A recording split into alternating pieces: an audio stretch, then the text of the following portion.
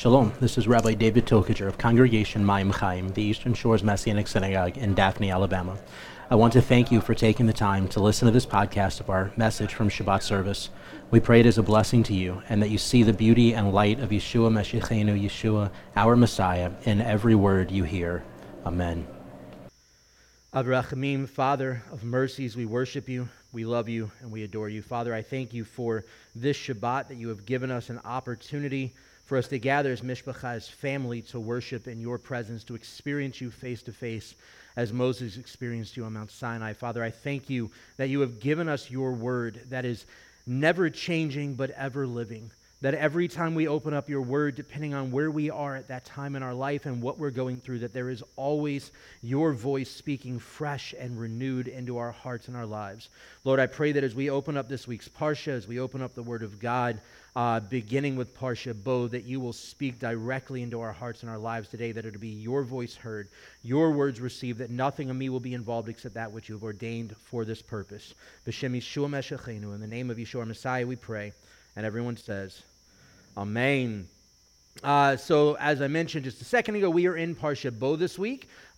This is the final three of the plagues over Egypt. As a matter of fact, these are plagues that we didn't experience. It's a good thing. It's really, look, I try to picture, you hear me talk about this a lot because I'm sort of ADD and this is where my brain goes. But when we read Scripture, when I read Scripture, I read it like in my head, I'm watching it play out like a movie. And so I get to this week's Parsha where it's talking about the darkness, the Choshech, the darkness over Egypt. And I just think about the fact that imagine being in Goshen, where Israel was located, where the central hub of the descendants of Abraham were in Egypt. And imagine as out of nowhere everything goes dark, except for Goshen. And the entire nation of Egypt, I mean, they can't see their hand in front of their face. You ever been in a cavern, like one of the state parks in Florida along the Panhandle? There's the Florida State Caverns Park or whatever, Florida Cavern State Park, whatever it's called. And we went down there once years ago, long before we had kids. I want to take my kids there because I know Nathan would freak out and it would be awesome. But you got to get a hug when you get a hug, right? He's scared. No. So we went there years ago. Danielle and I did, and her sister was with us. And you go into the cavern. You end up going, I think it's about a mile, maybe just a touch over a mile below ground in this cavern.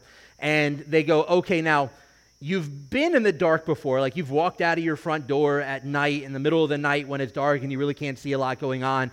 But you've never experienced darkness. They said, and what we're about to do now, you're going to experience darkness. And then they hit the switch, and every light in the cavern goes out.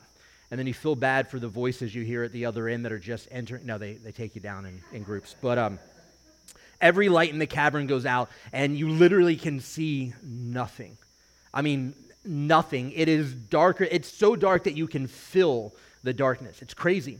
And then we think about the fact that physics, in terms of physics, there's actually no such thing as darkness. Scientific law says there's no such reality as darkness. Darkness is merely the absence of light, right? Just like there's no such thing as cold. It's merely the absence of heat. You can't measure darkness. You can measure light. You can't measure cold, but you can measure heat. So darkness isn't really an actual tangible reality. It's just the absence of the tangible reality of light. And then we think about the fact that Israel has been called, as Isaiah says, to carry the light, to be a light to the nations. And here we have Israel, and this isn't at all my message. I have no idea where this is coming from, but it's really awesome nonetheless, right? It'll preach. But here Israel is in Goshen, and all of Egypt is dark except where Israel is. And then we picture Israel as they go next week through the Yam Suf, through the Sea of Reeds, and how the presence of God lifts and goes behind them and makes it dark for Egypt and light for Israel. As they cross over the water on dry ground. And we see all of this happening, and then we recognize that the word says, the Brit Chadashah says in John 1 that Yeshua is that light, that he is the light of man, that all things were created through him. And we recognize that it says that the darkness shall not overcome the light. And I want you to understand that that is a powerful image to grasp a hold to. That's a powerful image, and oddly enough, this wasn't anything, not only is it not part of my message that I had planned, it's not at all anything I had planned to say, but oddly enough, it feeds right into my message, which is really cool. I like when God works. But as we look at this and we see in this parsha that idea of how there were plagues that affected Israel and there were plagues that didn't. It wasn't that God was punishing Israel, but he was trying to show to the nation of Egypt and to the nations of the world as a whole his might and his power and his glory. And when the worst of the plagues came on, Israel didn't experience them. One of which is, in particular, as long as they put the blood upon the doorpost, which is a foreshadowing of us and accepting the blood of Messiah upon the doorpost of our heart. So you have your scriptures. I want you to cleave to that idea of the darkness not overcoming the light. I want you to cleave to that idea of the reality of God's might and his power among Israel in Egypt and what we are called as the body of Messiah to do in the dark world that is around us. But turn to Exodus chapter 10, beginning with verse 1. It says, Then Adonai said to Moses, Go to Pharaoh, because I have hardened his heart and the heart of his servants, so that I might show these my signs in their midst, and so you may tell your son and your grandchildren that what I have done in Egypt, as well as my signs that I did among them, so you may know that I am Adonai. And before I go any further, I just want to bring that out. Somebody asked this in Q&A this morning, and I wanted to bring this out real quick. When it says here in the Parsha, it talks about Pharaoh's heart being hardened, right? In last week's Parsha, it says that Pharaoh hardened his heart. At the very beginning of the discussion, when Moses is sent to Pharaoh, says that Pharaoh hardened his heart after each of the early plagues. It says Pharaoh hardened his heart. And then all of a sudden, the language shifts, right? And in this week's Parsha, it says that Adonai hardened Pharaoh's heart. But what's really interesting is if we go back to the Hebrew, translating it to harden, it's a fair translation. But there's actually two different words that are used that we translate to hardened in the last week's Parsha and this week's Parsha. When it talks about Pharaoh's heart being hardened, there's two different Hebrew words that are used, and it depends on the scenario as to which one. So the first is the word chazak. Sound familiar? This is the root word of what's here. Chazak. Sound familiar? We say it every time we come to the end of the Torah parsha, or the book of the Torah. So when we finish Bereshit and we move to Shemot, at the end of Bereshit, we proclaim Chazak, Chazak, v'ni chazek. Be strong, and let us be strengthened. In Deuteronomy, the Lord speaks through Moses to Israel and says, be strong and be courageous. In Joshua, he speaks through Joshua to Israel, and he speaks to Joshua and says, be strong and be courageous. And the word used there is chazak, the same root. So the word here in Exodus 7, in each of the cases in Exodus 7 where it says that Pharaoh's heart was hardened, it's used in Exodus 9, verse 12. It's used in Exodus 9, verse 35, in Exodus 10, verse 20, Exodus 10, verse 27, Exodus 11, verse 10, and Exodus 14, verse 8. The root word chazak is the word there, and this means to strengthen, to seize, or to make obstinate. And then figuratively speaking, it also means to be courageous. So when we look at Pharaoh's purpose in the narrative of Israel was in Egypt to build a nation, to be birthed as a nation, but Pharaoh's purpose was to stand in a mock courage, if you would, against the God of Abraham, Isaac, and Jacob. And if you pay attention to Scripture, this reminds us, it is in essence, as Moses is a foreshadowing of the Messiah, Pharaoh is a foreshadowing of the anti-Messiah, who stands in mock courage against the Lord, against the God of Abraham, Isaac, and Jacob. The other term that's used is kabod. That's the root word, kabod. And we find this in Exodus 8, and each of the cases in Exodus 8 that it says Pharaoh's heart was hardened. And we find it in Exodus 9, verse 34, and Exodus 10, verse 1. So in Exodus 10, we see both used, right? So it's the word kabod, and it means to be heavy or burdensome. Both of these terms don't exactly sound the way we picture it when we're reading this, right? So when we read that the Lord hardened Pharaoh's heart in this week's Parsha, and we recognize that the terms used there are in the first part, in Exodus 10:1, it's kabod. It means it was a heavy heart or a burden on his heart. And then in the rest of this week's Parsha, when it talks about it, it's the word chazak is the root word, which means the Lord strengthened his heart or gave him this courage to stand against who? It wasn't against Israel. It was to stand against God. And I want you to understand this because Messiah says that the world around us is going to hate us, but it's not because of us. It's because who's in us. So the world around us becomes chazak. They become courageous against the Lord, not against us. They just don't know the Lord. So their aggression comes to us. And the same is true with Pharaoh in Egypt. The aggression that he had wasn't aimed specifically at Israel. But Pharaoh thought he was the God of all gods. He's the reincarnation of Ra, and so on and so forth. He thought he was the supreme leader of the world. And yet here is a God who is even greater than him. The God of all gods, the King of all kings, of whom even his magicians and sorcerers couldn't compare against. And so what we see here is that first Pharaoh strengthens his own heart. He gets a little chutzpah. He gets a little chutzpah. He gets excited to go and get riled up again. And then the Lord is strengthening his heart. Not because the Lord wants Israel to be punished or to suffer more. As a matter of fact, we don't really see in these latter plagues there being any further burden put on Israel than what was already there, unlike at the very beginning of the narrative. But instead, Pharaoh's heart continues to get riled up, I don't think at Israel per se, but at the God of Israel, the God of Abraham, the God of Isaac, the God of Jacob, the one true and only God of all creation. And then we look at this Parsha, and it continues on here, right? So Moses has been told by God yet again to go to Pharaoh. So verse 3 of chapter 10 says, so Moses and Aaron went to Pharaoh and said to him, this is what Adonai, the God of the Hebrews, says. How long would you refuse to humble yourselves before me? Let my people go so they may serve me. And again, as we said last week, the language here isn't let like it's a passive thing, like, Pharaoh, would you please let my... No, the language here is shalach, to send them forth. It's a forceful expulsion. It's not just Pharaoh going, all right, I'll let you off the leash for a little bit. You can go, when we take our dog out to the dog park and you let them off the leash and they go run. No, what it's talking about is a forceful expulsion. He's kicking Israel out of Egypt. He's driving them out forcefully, which if you know anything about Israel as a whole, we read through the scripture and the history of our people and we recognize sometimes we need that kick in the butt to actually get moving, right? We spent 40 years in the wilderness because we were still hung up on the past rather than the future. And sometimes it takes that kick in the tail to make us actually do what we need to do. Verse 4, or else, if you refuse to let my people go, behold, tomorrow I will bring locusts into your borders. Then they will cover the face of the earth so that no one will be able to see the ground. They will eat the remainder of what escaped, whatever is left from the hell, and eat every tree that grows for you out in the field. Your houses will be filled as will the houses of your servants and the houses of all the Egyptians, neither your fathers nor your grandfathers have seen since the day they were on the earth until today. Then he turned and went out from Pharaoh. So I want you to grasp this. This is Moses, who just a few chapters before this stood before the presence of the Lord and said, but God, I don't even speak well. What do you mean you want me to go to Pharaoh and talk for you? I don't speak well. I can't, and I've told you before, I don't know that it was necessarily, the common thread of thought is that Moses had some sort of speech impediment. I'm not so confident that was actually the case. It's very well a possibility, and the scripture doesn't give us clear evidence one way or the other. It's very well a possibility, but I actually think that it's more likely that if we picture who is Moses, whose house was he raised in?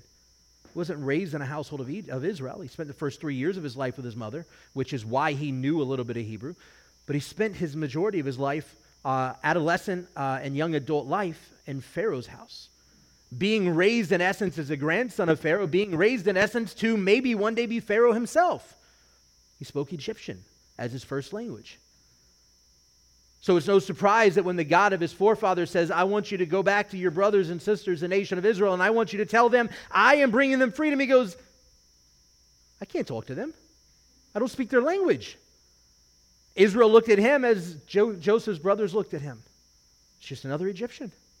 I don't speak their language. So he gives them Aaron. And here is this man who just a few chapters before this was petrified of the idea of the calling that God was giving him.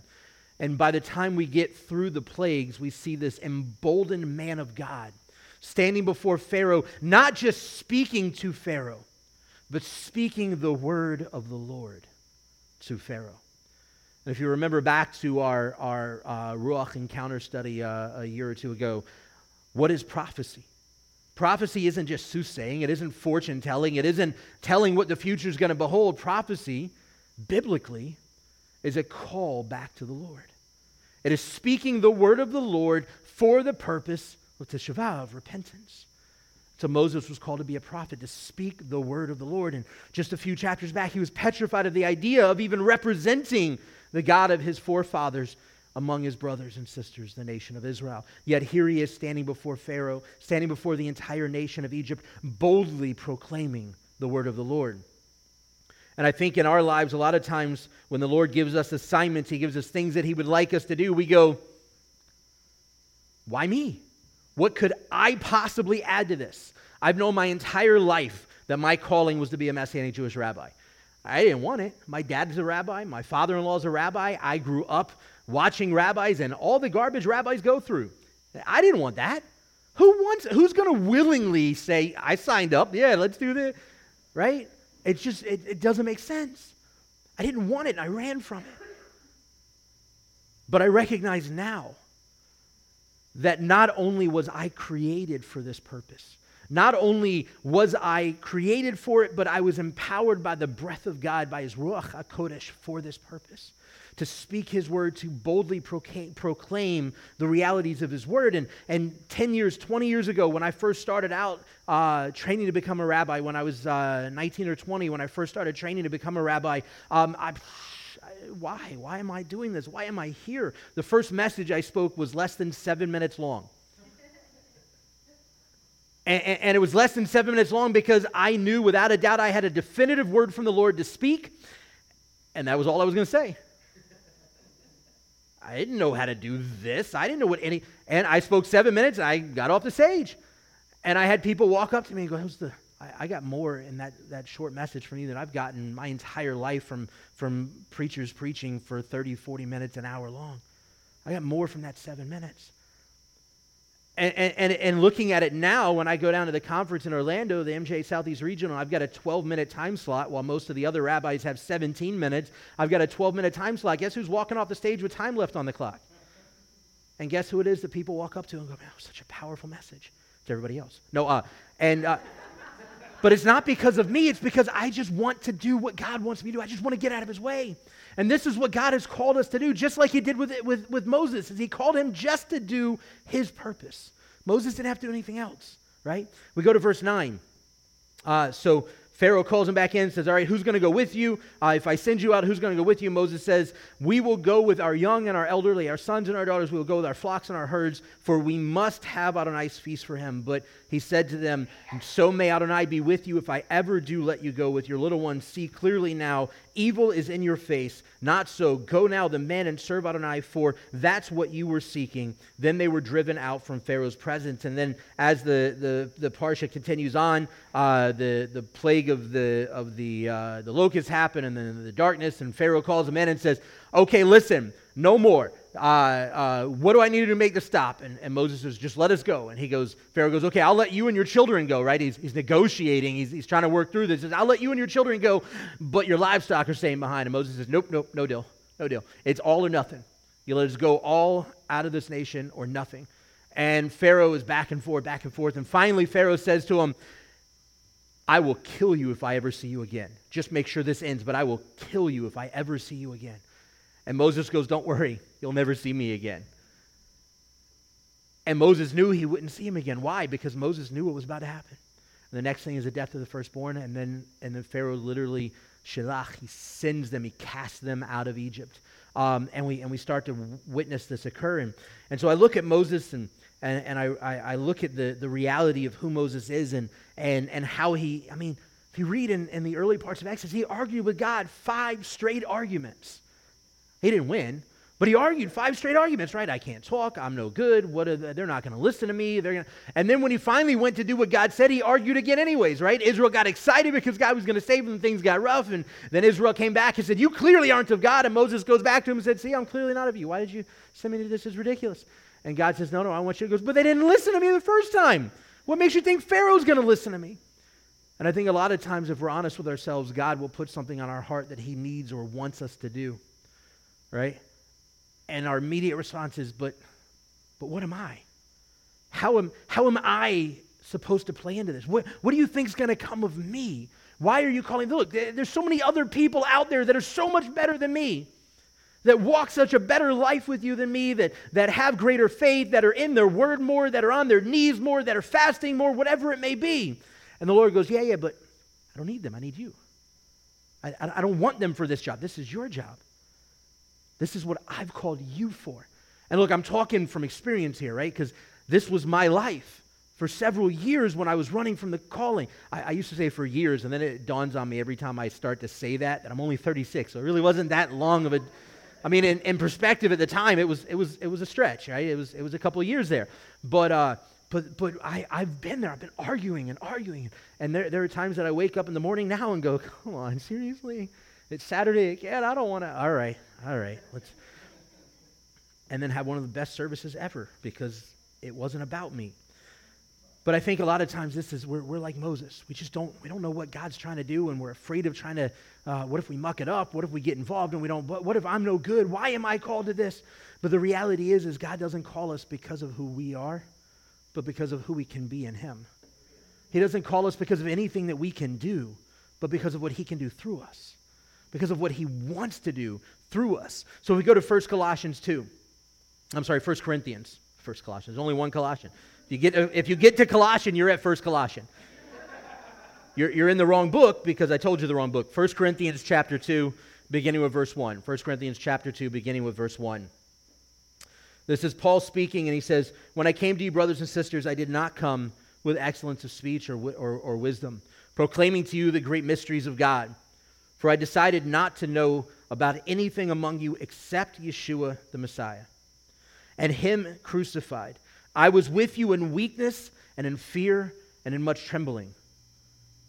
You ever followed the call of God and found yourself in this place? I was with you in weakness and in fear and in much trembling. I had a homiletics professor way back when in college that said, if you ever get up to preach and you don't have the butterflies in your stomach, it's time to walk away. Go realign yourself with the will of God because you're now doing it out of you and not out of him. When you stand up to speak, when you stand up to minister, there should be something happening, stirring. There should be some nervousness. And that's when we recognize that it's not of us, it's of him.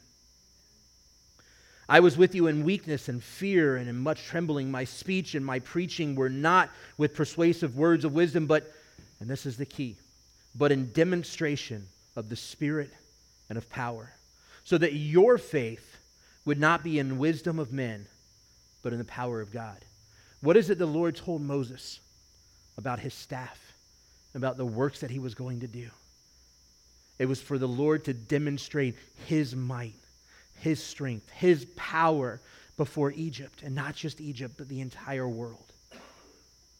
And he's called you for his divine purpose to show his strength and his power through you. We do speak wisdom, however, among those, verse 6, among those who are mature, but not wisdom of this age or the rulers of this age who are coming to nothing. Rather, we speak God's wisdom, destined for our glory before the ages. None of the rulers of this age understood it, but if they had, they would not have crucified the Lord of glory. But as it is written, things no eye has seen and no ear has heard that have entered the heart of mankind, these things God has prepared for those who believe, those who love him. But God revealed those things to us through the Ruach. For the Ruach searches all things, even the depths of God. For who among men knows the things of a man except the man's spirit within him? In the same way, no one knows the things of God except the Ruach Elohim, the Spirit of God. Now we have received not the spirit of the world, but the Spirit who is from God. So we might come to know the things freely given to us by God. These things we also speak, not in words taught to by human wisdom, but in words taught by the Ruach, explaining the spiritual to the spiritual. I want you to understand, the Lord has called you. If you are a follower of Messiah Yeshua, the Ruach HaKodesh is available to you. The power and the might of God is available to you. And he has called you to willingly humble yourself before him, to allow his Ruach to operate through you for the purposes of his kingdom. I was asked during Q&A earlier the question of how do we, in talking to other believers who don't necessarily believe like we do, who don't necessarily live like we do, how exactly do we express what we believe without being confrontational? And generally speaking, you can't. It's not going to happen. But aside from that, the reality is when it's the time for us to speak those words, the Ruach will speak them. It will flow through the Spirit when it comes out. And that's when it's not confrontational. That's when lives are changed. That's when hearts are touched.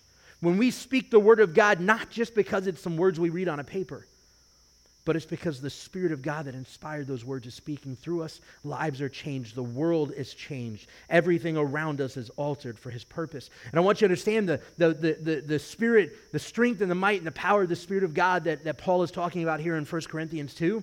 It's talking about the authority that is given to us in the Ruach HaKodesh. Moses spoke with such authority. Moses spoke with that kind of authority. That's why Pharaoh let him in to talk to him. You ever notice it doesn't say Pharaoh went to put his name on a list of possible guests for Pharaoh that day. It doesn't say he went like at the deli counter and grabbed a number and waited for his number to call. It says God told him, go to Pharaoh. Go now. And he just walked right in. Just walked right in. Now he's also, not only is the Spirit of God operating through him, but he was the right man for the right job. Why? Because he was likely the cousin of Pharaoh. Possibly the nephew. It depends on the family line. And I mean, it's a little sketchy to try and figure it out at that point. But he was a relative. So it wasn't a surprise the first time Moses walks in after 40 years and Pharaoh's like, oh, dude, cool. Hey, how you been? Where you been? We should go get a drink. We should go shoot some pool. We should go, we got to hang out. And then Moses is, no, we ain't got time for that. Look, here's what you got to know. I'm here from the God of the Hebrews, the God of Abraham, Isaac, and Jacob. I'm here to tell you, you got to send our people out. And Pharaoh goes, whoa, not the reunion I was looking for, dude. I don't know about this. Moses went in with the power of God. The authority of God was operating through the Spirit of God in Moses' life. We go to Matthew chapter 7, verse 24. Therefore, everyone who hears these words of mine and does them will be like a wise man who built his house on the rock. And the rain fell and the floods came and the winds blew. This is Yeshua speaking, and beat against the house. And yet it did not fall, for its foundation has been built on the rock. Everyone who hears these words of mine and does not act on them will be like a foolish man who built his house on sand. And the rain fell and the floods came and the winds blew and beat against the house, and it fell. And great was its fall. Now, when Yeshua had finished these words, the crowds were astounded at his teaching, for he was teaching them as one having authority, not as their Torah scholars. Guess what we're called to do? We're called to emulate Yeshua and the power of the Ruach and the power of the Spirit of God.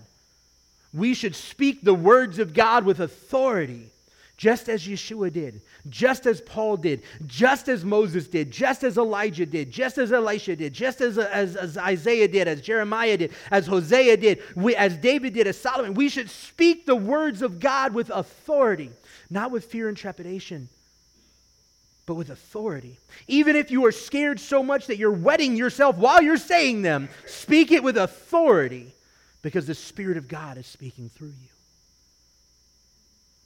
So often we find ourselves in this place where we give the enemy ground in our lives that he doesn't deserve. By the way, if you give him ground in your life, he doesn't deserve it. I don't care what the situation is. We give him ground in our life that he doesn't deserve, that he didn't take. We just gave it to him. The Lord calls us to do something, and out of our fear, out of our anxiety, out of our perspective of who we are, and we start making excuses, right? How often have we said things, and if you're anything like me, I say I'm an extroverted introvert. My wife is like diabolically introverted. She would be more than happy sitting in her jacuzzi with nobody else around her entire life, and she'd be okay with that. I'm an extroverted introvert, so I can function in this environment. I can handle it, but you'll know when I'm over it, and I have to go and just kind of be by myself. And I'm cool with just being by myself too. I'm cool in both environments. I may have, and there are times when the Lord wants me to do something. I go, no, God, I'm not in the extrovert mode right now. I need me time. I just need to be alone. And God goes, I don't care. I need you to go. And when we fall back on those excuses, which they really are, they're excuses, right? It may be, don't get me wrong, that's not to say that you're not wired one way or the other, all right? God doesn't make mistakes. He made you who you are for a reason and a purpose. But just because you're an introvert doesn't mean God doesn't have a purpose for you outside of your comfort zone. And just because you're an extrovert doesn't mean God doesn't want you to sit down and shut up sometimes. But speaking to the choir. But the reality is we use those as excuses, just like Moses did. I don't speak so well. whether it's a speech impediment or it was a lack of a active working knowledge of the language. Moses said, I don't speak so well. Moses, they're not going to listen. Or God, they're not going to listen to me. Who am I that you're sending me? And God goes, all right, I've heard that one. Check it off the list. All right, there's another bogus load of, you're almost out of the list here. There's no more garbage you can throw out that's lies, so you might as well just buckle and do what I'm asking you. I tried to go in the Marine Corps 3 different times because I did not want to be a rabbi. The only thing I ever wanted to do was to be a Marine, and I tried 3 different times, and every time I wasn't able to go in the Marines for the dumbest possible reasons. I failed a urinalysis. I've never done drugs a day in my life. Failed a urinalysis. I missed my weight cutoff by 2 pounds after losing 50 pounds in a month and a half to go in the Marine Corps. I missed my weight cutoff by 2 pounds in one time. And there, I forget what the third stupid thing was, but I know what it was. I missed my run time by like 3 seconds. And I mean, just really weird, really stupid, absolutely overcomable issues. That now looking back, I recognize at the time I was just ticked off that I wasn't in the Marine Corps yet. But now looking back, I recognize it was God shutting down those doors. He was closing off those excuses I kept throwing out.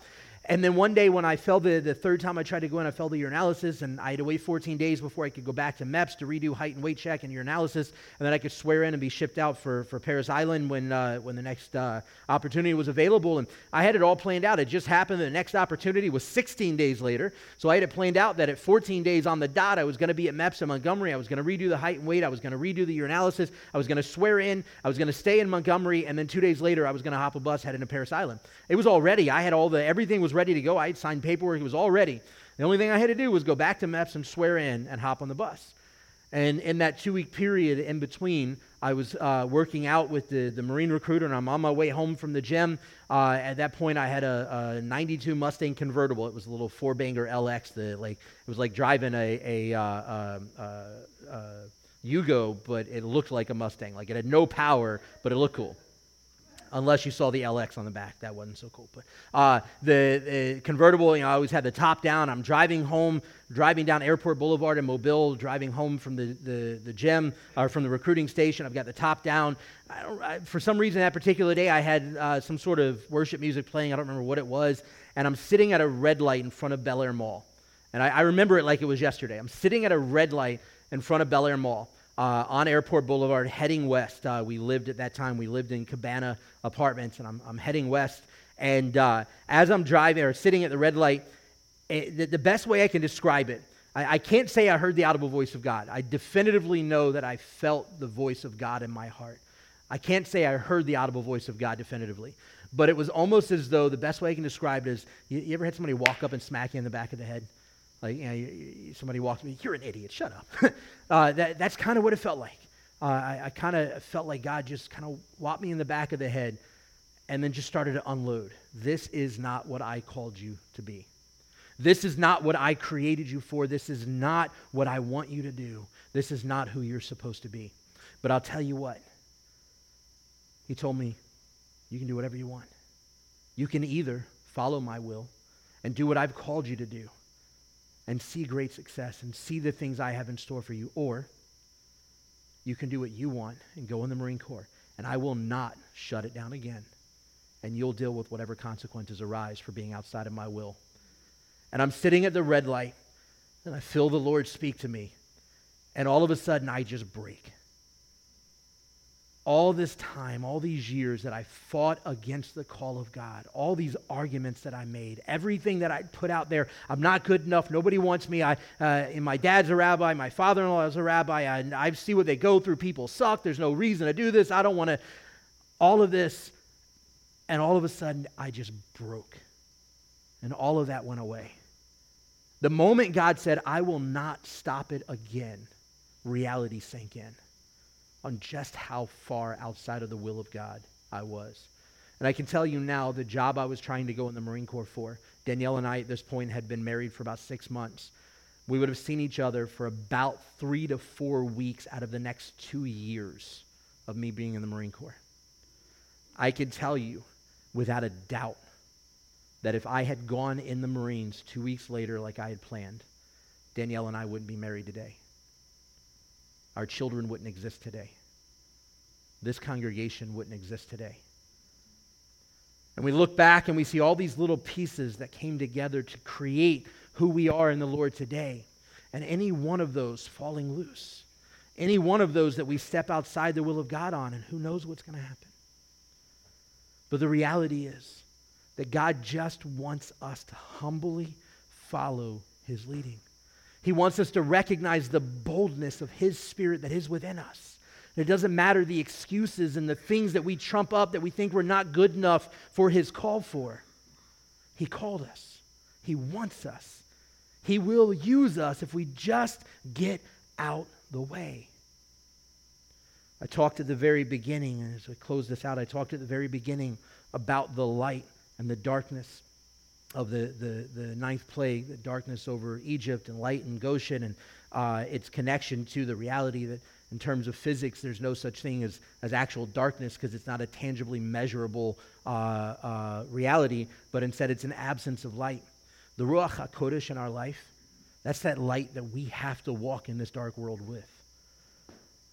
I like to imagine that if for whatever reason the entire nation of Israel decided they just kind of wanted to go on a walk through Egypt, that as they were going on a walk through Egypt while the entire nation was enveloped in darkness that could be felt, an immeasurable reality but could still be felt, that as they journeyed through Egypt, that the light that was provided by the light of God in the midst of all that darkness would have journeyed with them. And although everywhere they went, everybody they came in contact with would have been in darkness, they would have seen the light. And I believe, and this is just my thought and picture of how this all would have looked, all right? This isn't to say it's how it happened or what, the Bible doesn't say any of this, but I like to think that the Egyptians, bathed in total darkness, could somehow sense and see the light that Israel was enveloped in. They couldn't experience it, they couldn't feel it, they couldn't recognize it, but they could sense it was there. And when you and I are walking in the call of God that he has created us for, in the boldness of his Ruach, as Paul talks about in 1 Corinthians 2, not in the degrees that we have and the trumped up knowledge we think we have, not in the traditions of man or the ignorance of traditions of man, not in our political views or our lack thereof, not in our color of our skin, not in the way we talk, not in the language that we speak, not in any of that, but we just simply walk humbly in his presence and his call and his Ruach. The world around us sees the light of his presence, a light that they need, a light that they're missing because their life in the world is enveloped in darkness that is tangible, that is real. How many of you have friends that are not believers, family that are not believers, that are telling you about their problems that they're experiencing? That doesn't mean you don't have problems. It doesn't mean we don't as believers have problems, but their problems are different. You can feel it. You can sense the difference, but they see the light in us. And John 1 says that the darkness will not overcome the light. You and I must boldly take up the cross of Messiah. We must boldly walk in the presence of his Ruach. We must boldly speak as he commands us to speak so that the world around us will experience his light. Moses eventually did it, and we see the freedom that it brought to an entire nation. We see the reality that it provided in bringing about the nation that would ultimately be used by God to bring salvation to the world. Imagine how much he can do and wants to do through each and every one of us if we just simply give in to his presence, to his leading, to his call. If we just simply stop making excuses. Av Rachamim, Father of mercies, we love you. We worship you and we adore you. Father, I pray that as we receive your words today, as we hear your heart today, that, Lord, you will embolden us with your Ruach HaKodesh, that each and every person in this room, each and every person hearing these words will receive the anointing of your Ruach HaKodesh upon them in a mighty and powerful way, so that we can go and do the work that you have prepared us for, that you have called us for, that you have created us for, that you breathe your breath of life within us for, and that we may do so boldly for the good and the purposes of your kingdom and the glory of your holy name. B'Shem Yeshua Meshachinu, in the name of Yeshua our Messiah we pray. And everyone says, Amen and Amen.